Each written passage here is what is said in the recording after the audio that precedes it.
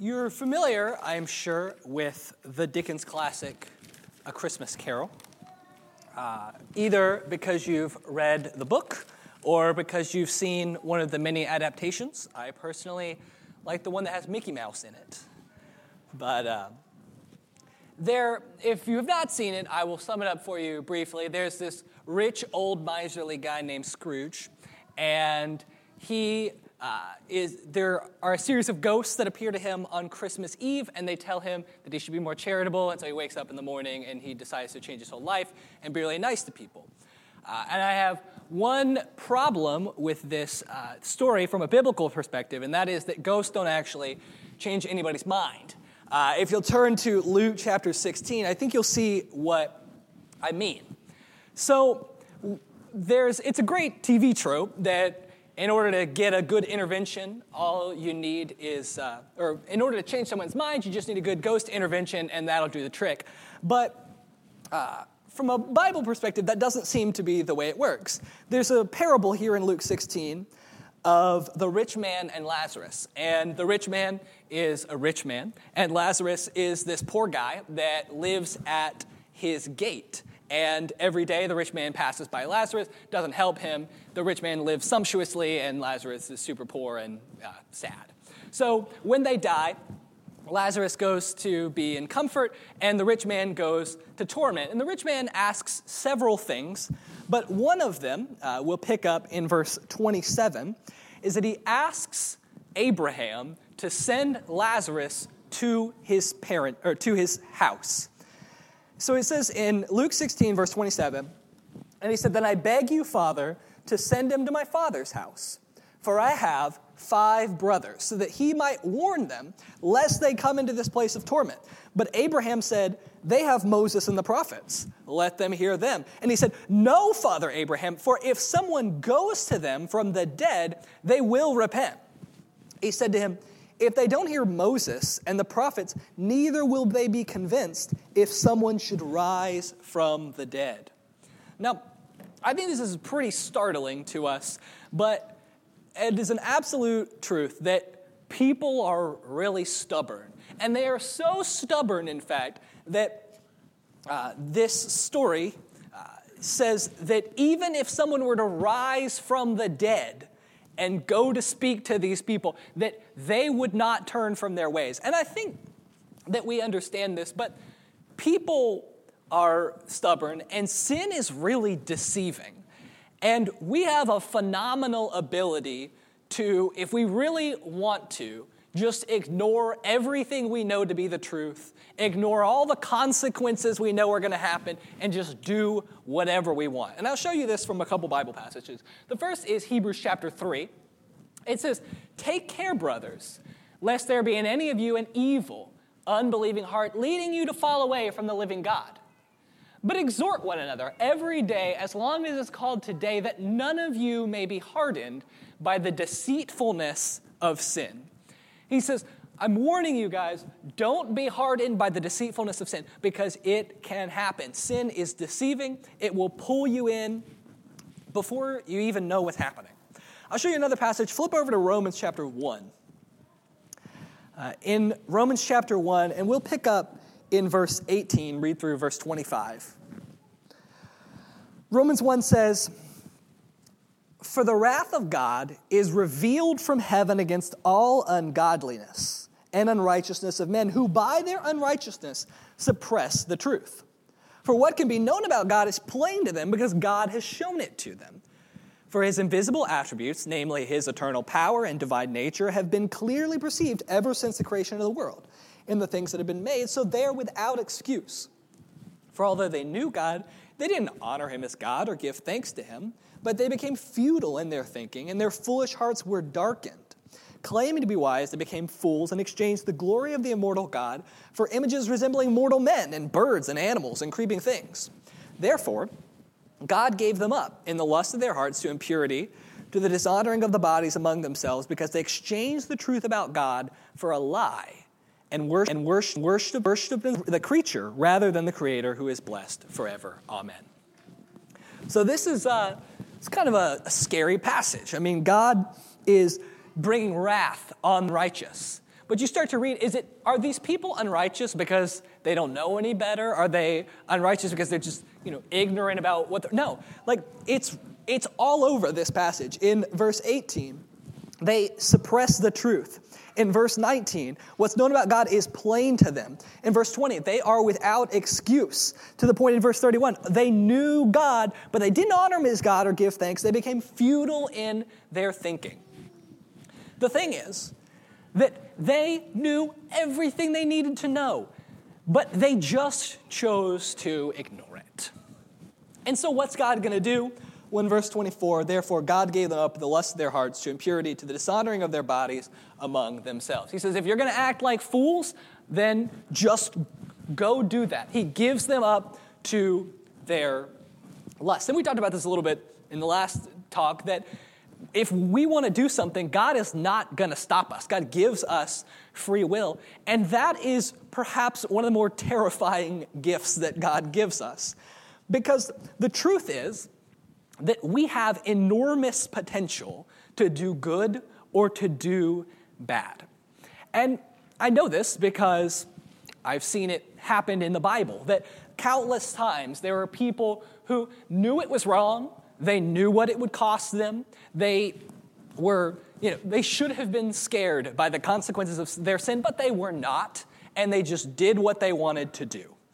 I know this is true because I've seen it in the lives of people I know who are raised in the church. They know that if they keep living this way, they're going to end up in hell. They know that it's tearing apart their family. They know all of this stuff. It's not a lack of knowledge. It's a lack of will. They just don't want to do the right thing. And I know it because I've seen it in my life in much smaller ways than just leaving and creating chaos. But in the same exact way, sin enters my life, and I really want to sin. And I know it's going to cost me a lot. I know what will happen if I keep down this path, but I just want to do it. And so I sin. And so there is this stubbornness. There is a willful ignoring of obvious facts. And it's so possible for us. And because of that, I want to talk today about what we do before that. So I say this is a scary problem. We have enormous potential to do wrong. And so what do we do? How do we guard against that? Well, if the truth that we're trying to defend against is that we will ignore or forget things that are inconvenient for us and do whatever we want to do, there's only truly one solution to that, and it's actually a quite simple solution. You just got to stop wanting to do the wrong thing. Now, of course, that's kind of impossible in a lot of ways. It would take nothing short of an entire mind restoration by the Holy Spirit. I mean, that's powerful stuff, lifetimes of work. But ultimately, that's what it takes. And that's what we're going to end up talking about today, but there are also some practical stuff that we're going to examine along the way. So, as I said, I've entitled this lesson, Before You Ignore. If we know that it's possible for us to go off the deep, and if we know it's possible for us to pursue our own desires despite knowing the consequences, then we need to guard against getting there. We need to start long before that, preparing ourselves to do God's will. And so I'm going to present you guys with 3 things that we should be doing that are going to help us fight off sin in our lives, things that we should do before you ignore. So, and in true Pauline fashion, we will begin with the more abstract, and we'll move then to the practical. So the first thing I want to say is make Christ your identity. And if you'll be turning to 1 Thessalonians 5, we're going to unpack this idea. But the truth is, people act out of their identity. If you think of yourself as someone who is weak or depraved, you will probably act in such a manner. If you think of yourself as someone who is powerful, then when someone challenges your power, you're going to react with anger. But if you think of yourself as someone who is filled with Christ, Let him transform you. If you think of yourself, I am a Christian, that will do incredible things to help you to combat the sins that will challenge you, because you will look at them and you'll say, that's not me. We'll look in 1 Thessalonians. We'll start in verse 4.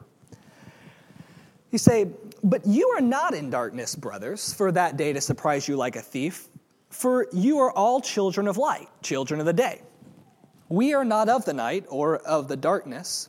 So then let us not sleep as others do, but let us keep awake and be sober.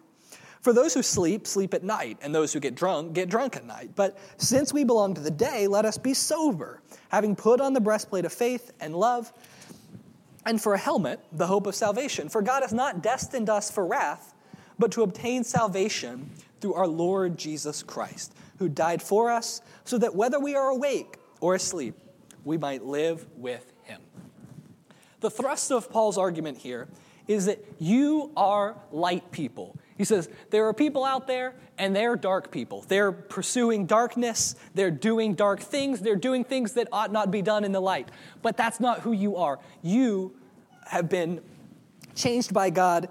You are a Christian. You are a child of light. So act like it. We see this reasoning all the time. I think of it in like sports teams. You think about if there are two football players and they get in a fight, the coach might look at them and say, no, that is not how we act on this team. Now, of course, in some way, it is, because those are two people on the team, and that is, in fact, how they acted. But the coach is not making a statement of fact. He's making a normative statement. This is not how you should act. And if you're going to be part of this team, you have to act like part of this team. You have to be part of this team. And it's not enough just to do the things that the team does. You have to embody these virtues. In the same way as Christians, it's not enough just to do the Christian things. We have to embody those virtues, the virtues of Christ, and let Christ lead us to do the right thing. And so you might be looking at me. You might say, Brent, I don't know about that. I don't know if I can just start thinking about myself as someone who is transformed by Christ. I don't know if I can just be a person of light. Well, I know that you can. And the reason I know that is because of the way Paul talks to the church of Corinth. He says, to the church of God that is in Corinth, to those sanctified in Jesus Christ, called to be saints, together with all those who in every place call upon the name of our Lord Jesus Christ, both their Lord and ours. This is Corinth, the church where there are people taking each other to court, people who are going ahead of each other in the Lord's Supper and just totally wrecking the Lord's Supper. There's a guy who has his stepmom, and everyone is just okay with that. That's the church that Paul is talking to. And he says, this is who you are. You are people sanctified in Jesus Christ. You are called to be saints together with all the people in every place. He says, you are a child of God, just like all the other children of God. That's who you are. And so Paul really starts the letter to Corinth on that note, and continues making a less direct argument than he makes in Thessalonians, but basically look, this is who you are. Be that person. And so, like I said, it's a little bit abstract, but it's all over Paul's argumentation that if we know who we are, and we start to act like, if we know who we are, then we will start to act like that. And if we make ourselves followers of Jesus, then we will be followers of Jesus. That is a choice we will make, and that's who we'll be transformed into, not entirely by our own power, as we will see here in a moment. So turn over, I actually don't, I've got it up here on the board, to Ephesians chapter 4. So before this, Paul makes a pretty similar argument to what we've seen all along. He says, you're acting like the Gentiles. That's not how you learn Christ. That's not how we do this, guys. He says, put off your old self, which belongs to your former manner of life, and it's corrupt, and is corrupt through deceitful desires, and to be renewed in the spirit of your minds, and to put on the new self, created after the likeness of God in true righteousness and holiness. So how do we act like a Christian? How do we change our identity? How do we ground our identity in Jesus? Well, we really have to make ourselves ready for the transformation. Because this, like I said, this isn't something we're going to be able to do on our own. This isn't something we can do through our own power. It's going to be the Spirit's work in transforming our hearts, transforming our minds to make us who God wants us to be. And so, as we pointed out in Ephesians, there are three parts to this. There's putting away the old self, there's putting on the new self, and being renewed in the mind. And so we're going to take those, each of them. The first, we have to put off the old self. And if you'll turn over to Romans 13, Paul is going to make here, he's going to say something very similar. You're going to see a lot of the same arguments that he puts forth in Thessalonians. But there's something here at the end of Romans 13 that I really like. So in Romans 13, we'll start in verse 12. The night is far gone. The day is at hand. So then let us cast off the works of darkness and put on the armor of light. Let us walk properly, as in the daytime, not in orgies and drunkenness, not in sexual immorality and sensuality, not in quarreling and jealousy, but put on the Lord Jesus Christ, and make no provision for the flesh to gratify its desires. I love how this ends. Make no provision for the flesh. When we are being transformed by God, it's not enough to give him 85%. It's not enough to give him 99%. God is expecting our 100%. And a lot of times when we decide, okay, I'm going to follow Jesus, I'm going to open myself to let him transform me, I'm going to stop being so stubborn, we hold something back. We say, I'm working on my anger right now, but my greed, no, that's next week. I can't do everything at once. Or I've been this way so long, I don't know if I can change that right now. And we put it off, and we leave room for Satan to work in our life. We leave room for temptation to get a foothold. And what Paul tells us is, he says, make no provision for the flesh. Don't do this 99%. This is a 100% commitment to God. And again, you might say, I don't know if I can do that. And I would, of course, say, you're probably right. In fact, it's clear from the Bible that we cannot do that. But that's why we have to make ourselves ready for God to work in our lives. He is the one that will transform us. Through his power, through his transformation, he's the one that's going to be doing the work. And so when you feel like, I don't know if I can do that, you're sitting at a crossroads that says, either I'm going to lean into that feeling of, I don't know if I can do this, and you're either going to make provision for the flesh, leave Satan a foothold, or worse, you're just going to go off the deep end entirely. The other way you can lean is into faith, into the promises of God that he can work in your life to transform you. I'll show you one that I really like. It's in Jude. The last two verses of Jude, it says, now to him who is able to keep you from stumbling and to present you blameless before the presence of his glory with great joy, to the only God, our Savior, through Jesus Christ our Lord, be glory, majesty, dominion, and authority before all time, and now, and forever. Amen. How does Jude describe the God that we serve? He's a God that can keep you from stumbling and present you blameless. That's the kind of God I want to serve, because those are the problems I have. I do find myself stumbling. I do find myself blameful. And in those situations, I need God, because I need him to work his God magic to help me be what I need to be, to help me grow, to give me the challenges that are going to shape me through his power, to be the kind of person I ought to be. And so we have to make ourselves ready for transformation. Let's turn over to Titus, Titus chapter 2. It's another passage, and I think that we will find some more answers to round out this, again, sort of abstract idea. In Titus chapter 2, we'll read verses 11 through 14.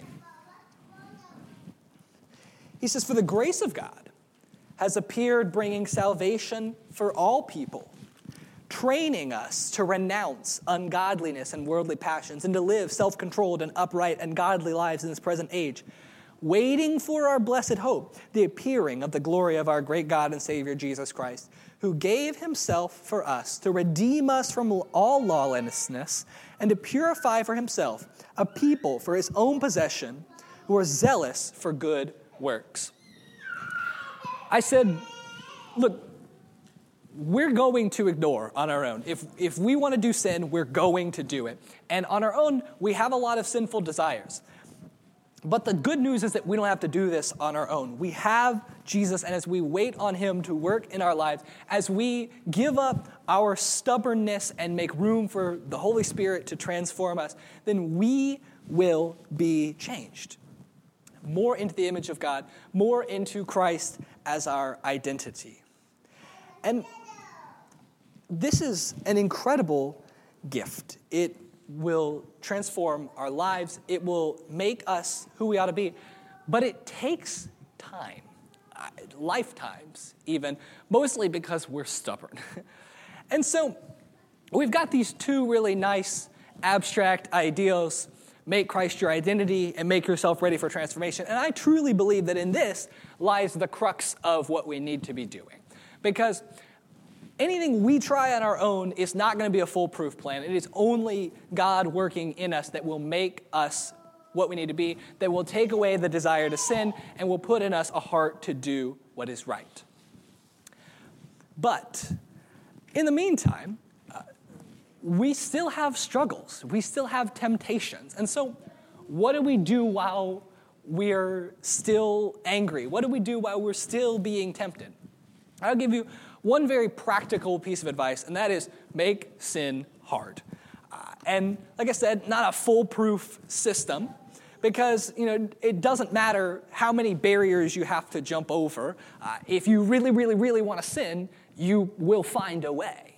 But the more barriers you put in yourself, the more accountability partners that you have, and the more filters that you there are ways to keep yourself from sin, to make it harder and harder. And the more barriers you put up, the better it's going to be.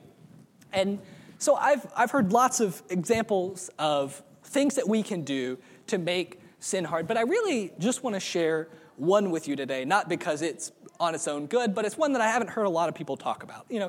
I think there's a lot of value in, like I said, accountability partners, value in putting filters on your phone, value in talking to people, finding gratefulness. But the one thing that I would really like to share with you to make sin hard is invest in the things of God.